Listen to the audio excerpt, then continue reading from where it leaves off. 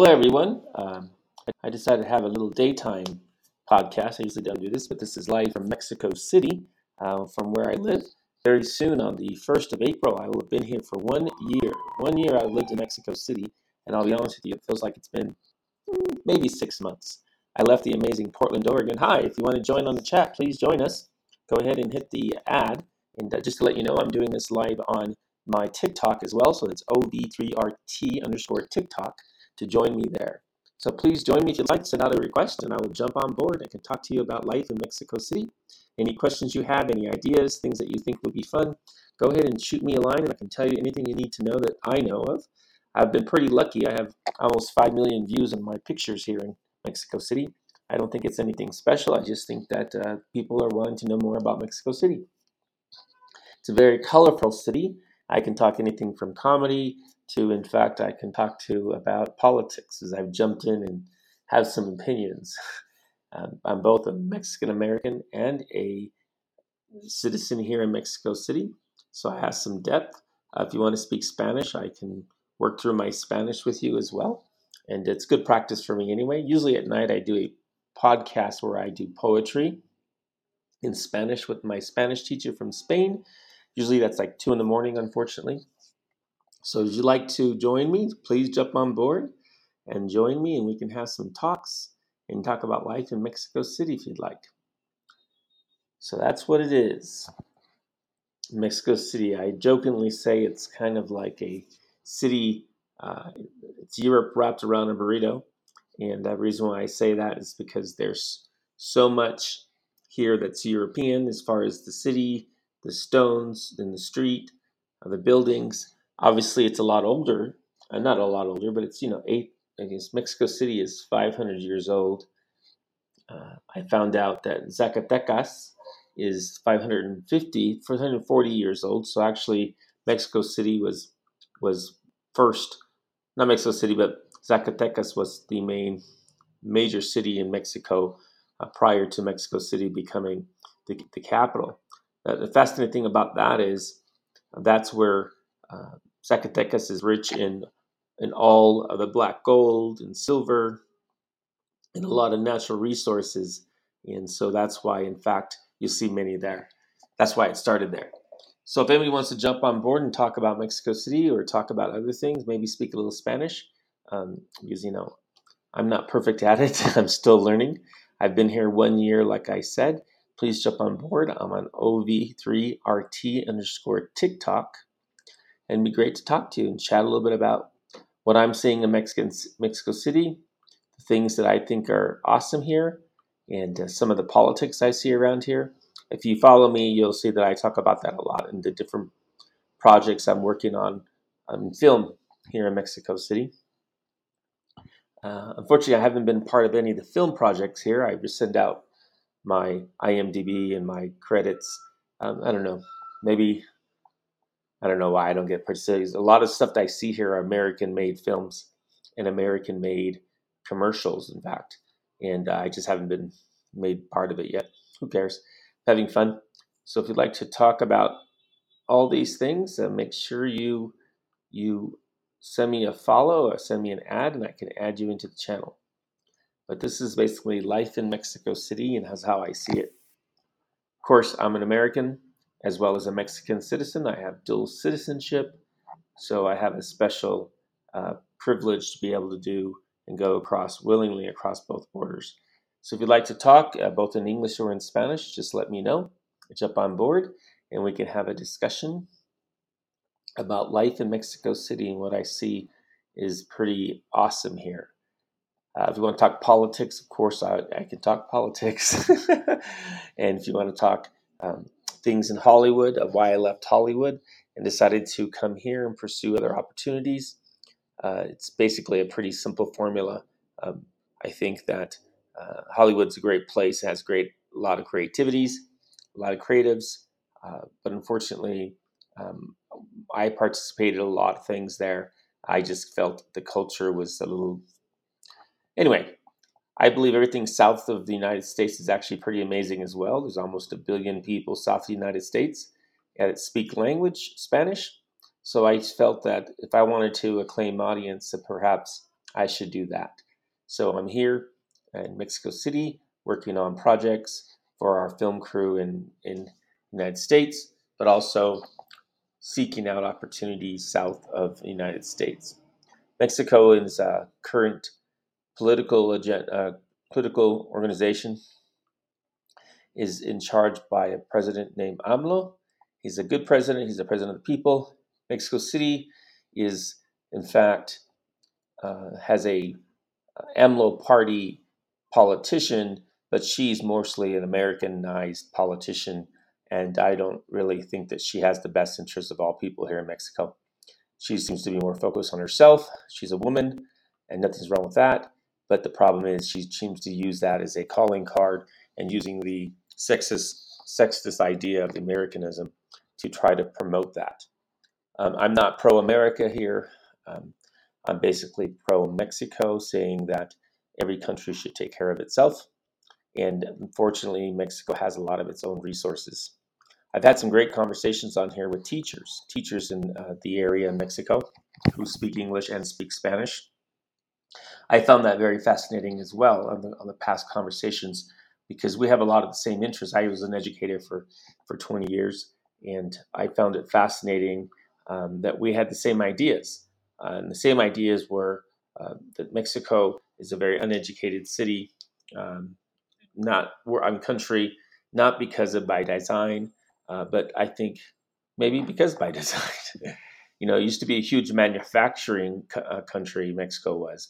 In fact, when I was a kid, I used to go across the border because I'm from Phoenix, Arizona, and my mom used to buy uh, raw sugar and raw flour and raw beans in big sacks, and we'd take it across the border, and we would use it for a good couple months, and then she would go back and replenish, and we'd go back to Nogales, and we did this for many years. I loved the culture of Nogales back then. Now, recently, I was talking to my mom, and she said she'd gone recently back to Nogales, and she didn't like it very much because it became too commercialized, meaning there was too many um, American style businesses there that kind of took away the cool element of why we liked going to Nogales. That kind of brings up Americanism. I use the word Americanism to define when something has become westernized to the point that the owners are no longer the local people. They're owned by corporations from other countries. And so that means that the money is being made locally, but being spent probably elsewhere, especially like in the Americas. So I feel that Mexico needs a good insulin of their own people with their own businesses, and sure they can have it Western styled, but not Americanized to the point that it has. In fact, a funny story is I have a young person who works with me, and he is part of a .com here in Mexico City, and he's got American investors. And the problem was, I tell him he needs to move away from the American investors, not because it wasn't good money, but because it turns out the American investors were taking advantage of him in low wages. So they were paying him very, very low wages in high end on stocks. And he kept thinking, oh, I can become like like in the old days where companies gave a lot of incentive with stocks. Microsoft did that. A lot of big companies did that. Ironically, those companies don't do that anymore. And there's a reason why they don't do that anymore. The reason why is because that was one of those drug addict things. We'll give you the drugs for free for a while. We'll give you incentive to sell, and then eventually we'll pull all away, and you're not going to have any of that. That's how I see it. If anybody wants to have a conversation, please jump on board. I speak English and Spanish. My Spanish is still in fifth grade, so please forgive me as I Google search things, but I'll try my best to communicate. I came to Mexico City on April 1st of 2021, April Fool's Day. Everybody kind of teased me about coming on April Fool's Day, and I kind of teased myself about coming on April Fool's Day. But I left Santa Monica, California, and I left my nice apartment by the beach and decided that I wanted to try something different, try a new opportunity in this last quarter of my life, and try to figure out things that were amazing, that were not in the United States, or driven by the U.S. economy. And plus, being both a Mexican and an American citizen, I also felt that there was an opportunity here that needed to be explored. What was that opportunity? Well, from a business perspective, it's basically having a culture within a culture take care of itself. That was the opportunity. I noticed that AMLO, the president here, was taking care of Mexicans. His focus was taking care of Mexicans, and he wasn't seemed to be so concerned about taking any money from the Mexicans, becoming rich like all the others. For example, Peña Nieto, who was the last president here, he actually took his money and ran, and now is living in Spain. The president before that, actually, or his two presidents before that, he actually also took a lot of money, and now he's living in Ireland. But ironic thing about him is that he actually came to office by election fraud. So the whole thing smells of corruption, and there's many other presidents that I can go through the list. Even unfortunately, I do believe that AMLO has a bit of corruption on his arms as well. I think the mayor of Mexico has a bit of corruption on her as well. And you boil all this down and you try to say, well, what does it all mean?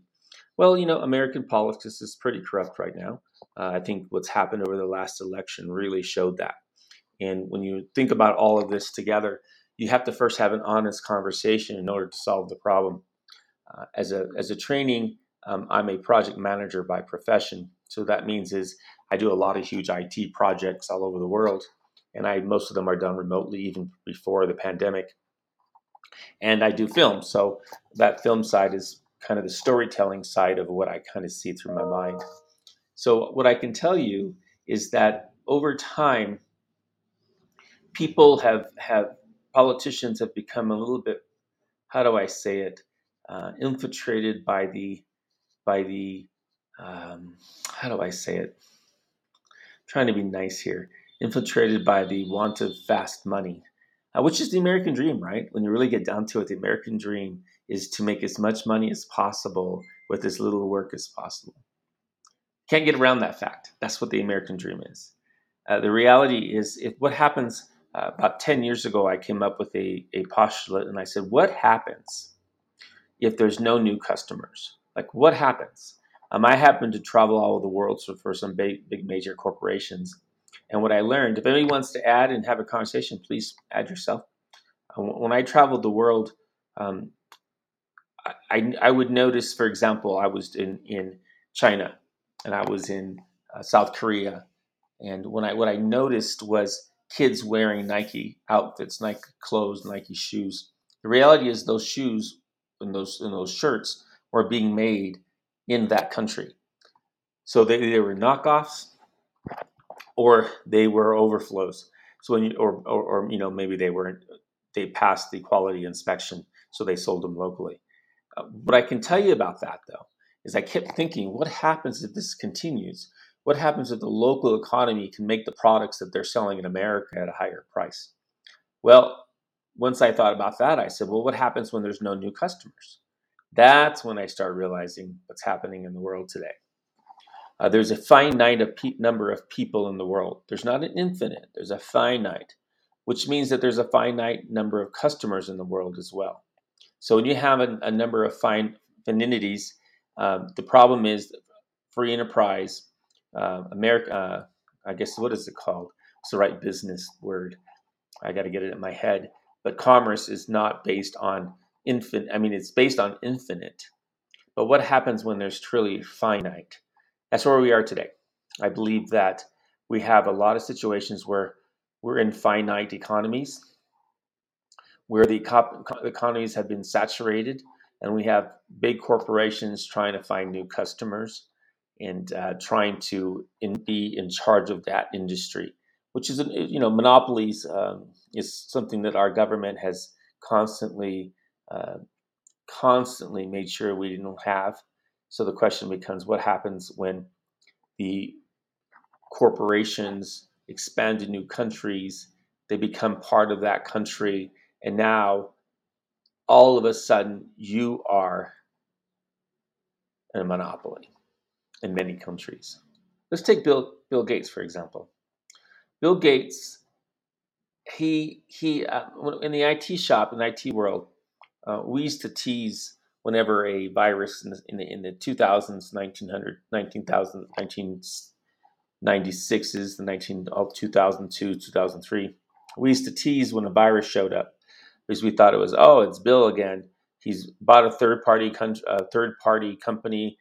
They write viruses. They sent a virus to Schwab, where I was working, and now we have to fix it. Luckily, Microsoft then again would have this solution. So they gave us. So we would tease that they gave us the bug as well as they gave us the solution. And it was a great business model. Okay, perpetual business, perpetual commerce, right? You create the problem and then you have the solution. So unfortunately, we live in a time when we kind of see that everywhere. I don't know how to solve it because clearly this isn't a thing that we can solve.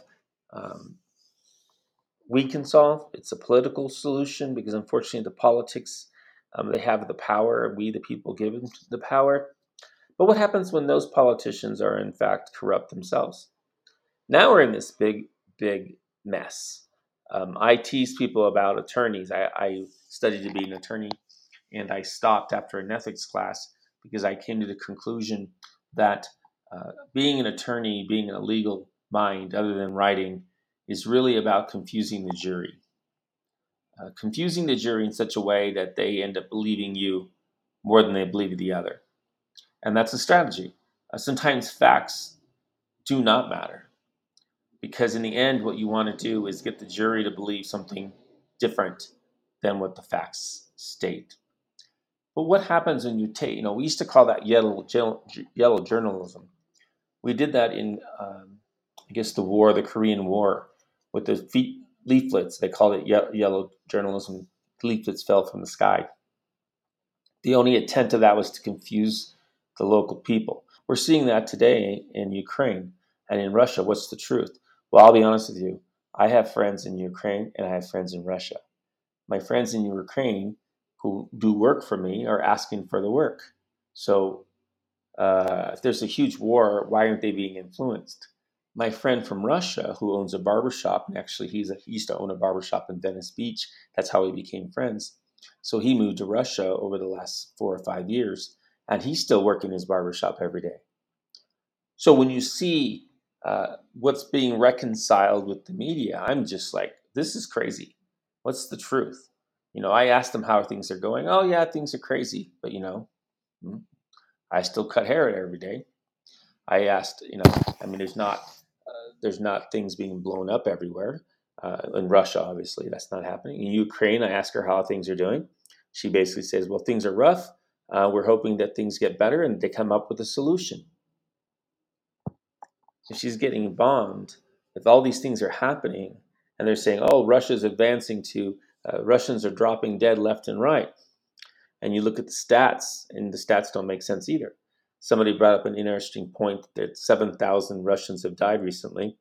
But when you look at what happened in Iraq, though it only totaled 4,000 deaths in 12, 15 years. So you have to start questioning everything that you're seeing, because really, what happens when there's so much power and control in our media that we don't have the truths being stated to everybody? So when it boils all down, I'm here in Mexico, so I had to look from the Mexican perspective. And in the Mexican perspective, I asked myself the same question. What's best for Mexico? And that's kind of where I'm coming from. I look at what's best for Mexico. Mexico has all its natural resources. They're able to live on those natural resources without any issues. We, in fact, before NAFTA, we were very strong, very, very, very strong. And then all of a sudden, I remember living in the United States, I would hear people say, oh, it's made in Mexico. Hecho en Mexico, it's no good. Hecho en Mexico, it's no good. Well, I'll be honest with you. When NAFTA happened, the politicians sent everything to China. Well, things in China aren't made very well at all, actually. In fact, the metals are inferior to the Mexican metals. In fact, if you look at your cardboard box lately, those are very inferior. They break apart like crazy. In fact, how I can tell when a product's made in Mexico or it's made in China is by looking at the cardboard box. And I instantly figure out who has better products and where the product came from. So, but what does that all mean in the world? It means nothing, because if you have major corporations who are making their products in foreign countries and those foreign countries are then shipping into the United States, then it doesn't matter anymore, because it doesn't matter where the product comes from because you're going to pay the price. And that's the one of the thing I had the biggest problem with. I used to work I was big in the IT industry, obviously, and inside the IT industry, I traveled the world doing IT. All of a sudden, one day, I found I was no longer traveling around the world because I built data centers for these foreign countries, and now those people were working within that country, which was fine. But they were also doing call centers in the United States at a lower wage. So I believed, okay, they're doing call centers at a lower wage, then we should see a reduction in our prices for products. But that never happened. Of course, during the 2000s, what we saw was labor switch over to China and to Korea's, and to some of the other Asian countries. So labor was cheaper, but none of our products ever came down in price. Then what we saw next, we had an oil embargo. The oil embargo, this is all in the 2000s, caused the gas prices to go up. It means because all of our prices have to go up, and lo and behold, the prices never went down again.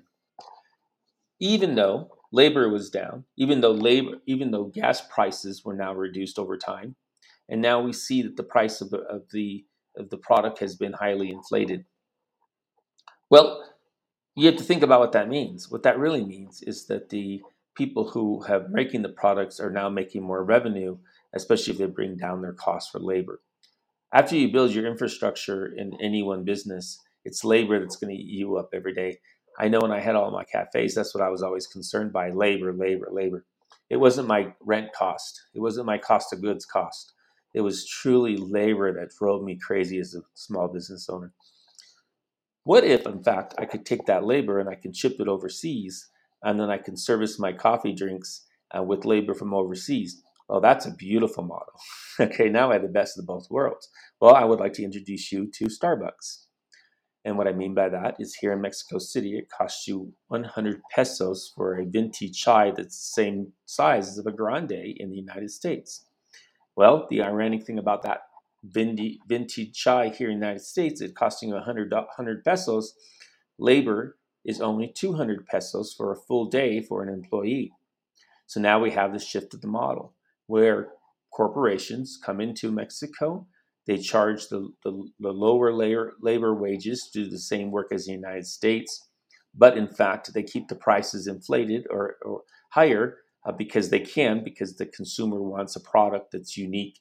And so they pay higher. But at the same token, what happens is the Mexican economy suffers. It suffers because the money that's being spent, that gap of money, isn't being spent in the United States, in Mexico, because it's going back to the corporation in the United States. So we have very few companies that are following a model that cares about Mexico. So which brings you to another scenario, and that's the Chinese model. The Chinese model, Starbucks, actually met the owners of the Starbucks in the Chinese model. And the Chinese model, Starbucks, what they do is they don't allow Starbucks to overinflate the wages compared to the pricing model. Now, when you say, how do they do that? Well, it's because they're a communist country. So they force it. They don't let it happen. They don't let the product costs go higher than the price cost for the consumer. Now, is that a good thing for the Chinese? Well, I don't know. I don't live in China, so I can't tell you. But what I can tell you is that the party in communist China makes that money. So it doesn't, it stays there. Hi, Dee. I see somebody new came in. Good to see you. If anybody would like to jump on board and have a conversation, I'm talking about various things. Dast, how you doing? And if you'd like to join, just send me a message and I'll join you. We're talking about life in Mexico City, a little bit of politics, a little bit of my ideas of I think about life. And you can either join me in the conversation or you can say I'm full of crap and leave. Or you can have a discussion and we can have a great conversation about how I'm wrong and maybe you can convince me or I can convince you. So anyways, that's what we're doing. I usually have the podcast late at night at 2 a.m. and I do Spanish. But right now, I decided to have a conversation now because I was having some problems with my podcast recorder and I needed to work on it. So I decided to do a podcast today. I've also found it was kind of fun having conversations with different people from Mexico at night because it seems like at night they jump on board and we have conversations in Spanish and in English.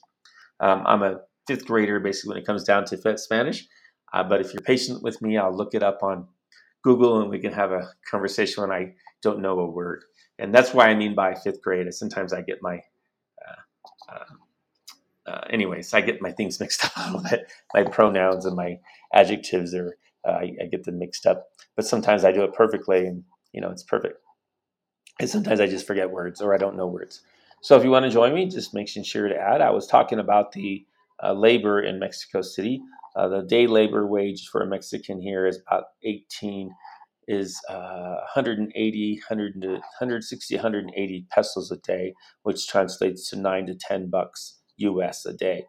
Also, to let you know that I no longer go to the Starbucks here because they're price gouging Mexicans. Meaning, and what I mean by that is if I go to Starbucks and pay for a venti drink, it's the same size as a grande.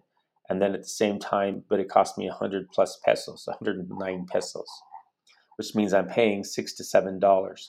So when you really think about it, Starbucks at the price of two drinks, they pay a full day's wage for an employee. Now, it's a great business model if you're Starbucks. It's a horrible business model if you're a Mexican, because a Mexican worker, because in reality, you're getting manual labor wage. You're earning manual labor wages.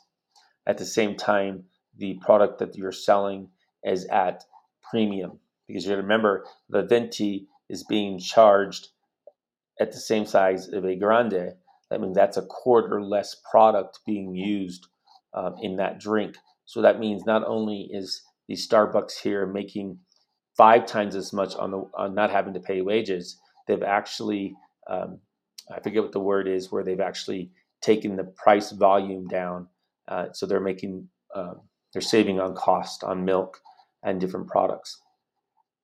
So that way that they are making money 3 different ways just on the sale of a drink, which is great. It's a great business model. That's Americanism to its T.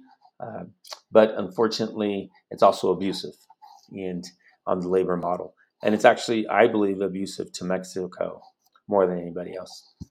Now, if somebody can convince me differently, I'd love to hear what you have to say because I haven't seen this happen. In fact, I can tell you another example. There's a shopping mall outside of the downtown where I live in Mexico. I live right by the Zocalo in the Park Alameda. And what I find fascinating about the two things is that I can walk through the Moreno Modero main stripway here, where all the Starbucks are, where all the Kentucky Fried Chicken, all the American brands are, and all the high-end clothing stores. And I look at the tennis shoe prices, and they are just skyrocket. In fact, I was telling my mom when I first came here last year that I wouldn't buy a pair of shoes here at all because they're $70-$80 for a pair of shoes US. That makes no sense. So my mother would tease me and say, well, if it's no different, why would you care? You saw what you pay in the United States. I said, Mom, that's just ridiculous. So anyway, I looked around and I found a place several blocks away that were actually $30. Now, it took me a couple months to find the big shopping center here in Mexico City, and the shoes were $15. Okay, $10. And then I start realizing, okay, these guys are just taking advantage. And so what's really happening though is it's not only these national brands, United States national brands taking advantage. It's also the Americanized politicians, especially in Mexico City, like the mayor, that are taking advantage because they're trying to amp up and show how that they're so successful, but they're really not amping up. What they're really doing is they're actually abusing their own people so they can look good in the eyes of the Americans. That way they can get money for donations or whatever they're doing. And however, the back door of the money comes to their pockets. So I tease a lot. Like, oh yeah, Fox has a home in Hollywood, and a lot of these government officials that work in Mexico City are trying to do the same thing once they expire their time as a politician. Like the Mexican president only has 6 years, and that's all he can do. He can't repeat it. He can't do anything different. But it's not ironic that you look at Peña Nieto, who has a home in Spain. That isn't ironic. Okay, that was by design. He took money, however he got the money, who knows how, and he ran. And then you got the other guy before him who stole the election here, and he actually has a home in Ireland. And he lives with the wealth of money from Mexico, and now he has a home in Ireland because they don't want to get prosecuted, or they don't want to be um, come down here in Mexico anymore because they got what they wanted, which is money, obviously. In the end of the day, uh, I, I used to say this about young people. You can see their temperament by what they really want at the end of the day. That's kind of what I'm seeing here. Okay, but what's right or wrong? I don't condemn any of these past presidents, and I'm not just saying that because I'm here in Mexico City and I don't want to be their adversarials. I'm not saying that at all. Actually, I don't care about being people's adversarials. I'm just saying that because what I'm seeing is a difference between um, um, they accomplished what they needed to accomplish to do what they wanted. So they served what they needed to do in the end. So I'm not against that. They can do what they want. So hi, how you doing? I see another person. I'm just randomly talking about various subjects that pop in my head. If anybody wants to join me in a conversation and talk about Mexico City and life in Mexico from my perspective, and you want to introduce your perspective, I'd love to hear the conversation. We're just I have 20 more minutes for this podcast. So if anybody wants to join me, please join me. Send me a message and I'll add you, and we can have a discussion about various things that are happening in the world, especially here in Mexico City. I have a bit of an opinion, okay, and they're just my opinions. Clearly, I know some of them are factual, some of them are based on my gut, some of them are based on the years of life I've lived and had a pretty open mind about what I'm seeing, and a closed mind about things that I understand. So if you want to join me, please join me. If you want to hablar en español, yo puedo hablar en español también, pero mi español no es bueno, es como una persona en grade 5, okay?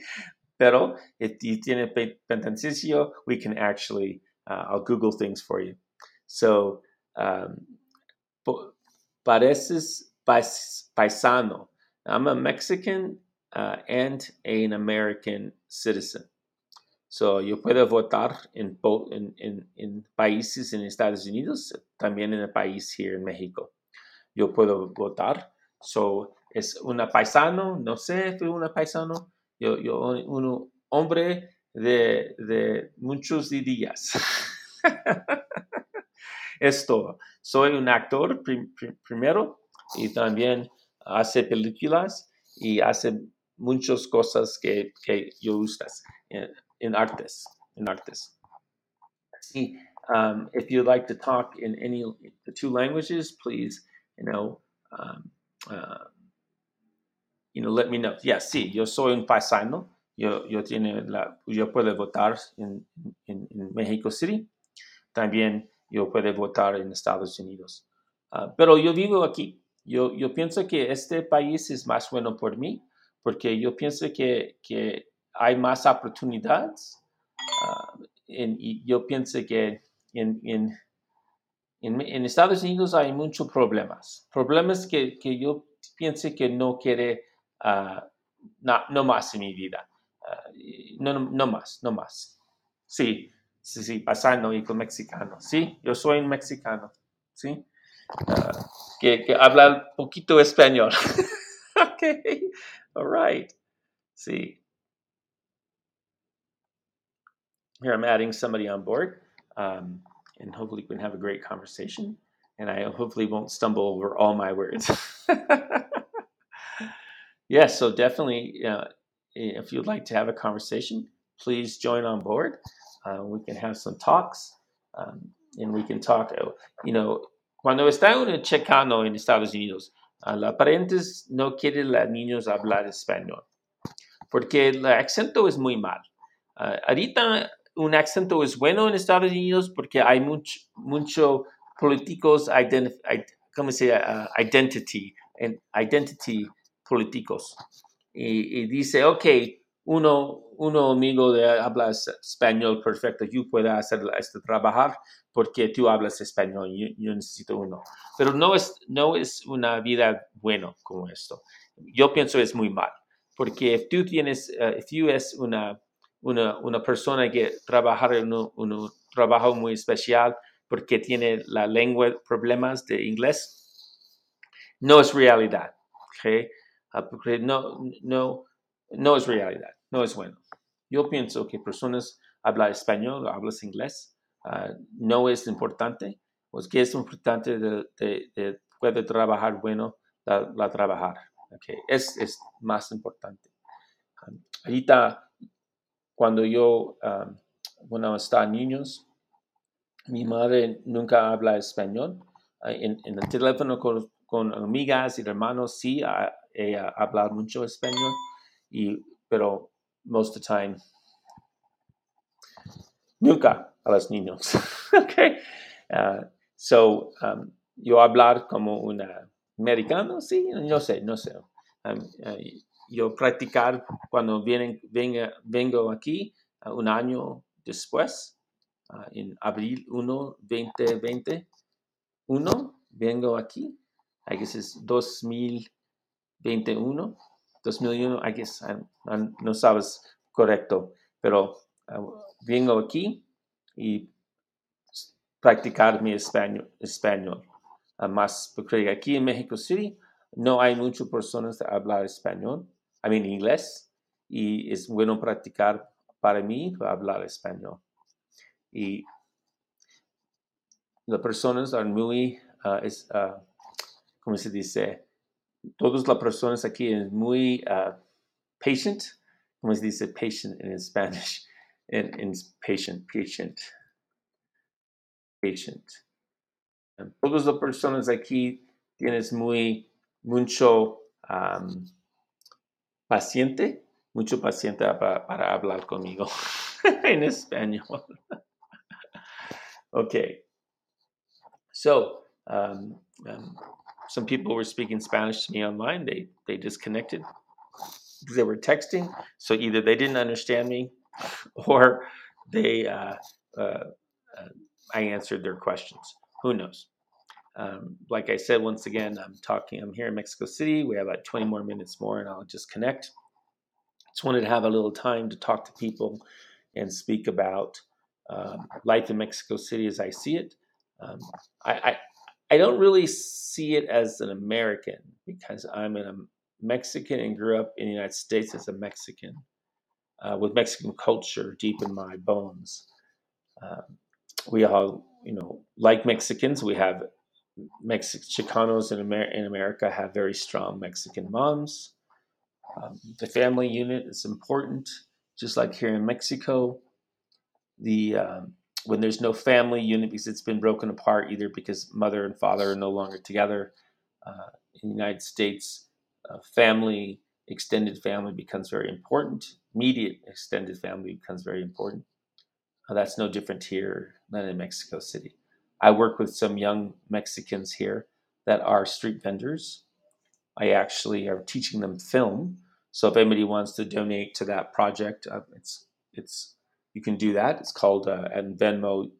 You are funny. You spelled U, the letter U, ARE, funny on Venmo. And what we do is I take the kids, I have 3 kids, they're teenage, 13, 14, 15, the 13 and 14-year-old brothers. What we do is I teach them the film industry. And for example, we went to the pyramids the other day and they always film or use their cameras to show shots because I'm trying to teach them perspective right now at different locations. So we had one of them act as a scout, and the location manager, so he actually had to get us to location. I had another person who was the youngest boy who actually was the money. He held all the petty cash, so he had to pay for everything. And then we had another guy who was head of the waters and milk and food. And then what he had to do was get the money from the petty cash people whenever we wanted to purchase anything. So the whole idea was to teach everybody how to work within a film crew that's real and how we do in real life. So, anyways, I think that I've been talking for a while, so I'm going to go ahead and cut off. I'm getting a little tired, but it was nice talking to everybody. Have a great day, and I wanted to test my podcast, and maybe it'll come on again later. Thank you. Have a great day. Bye bye.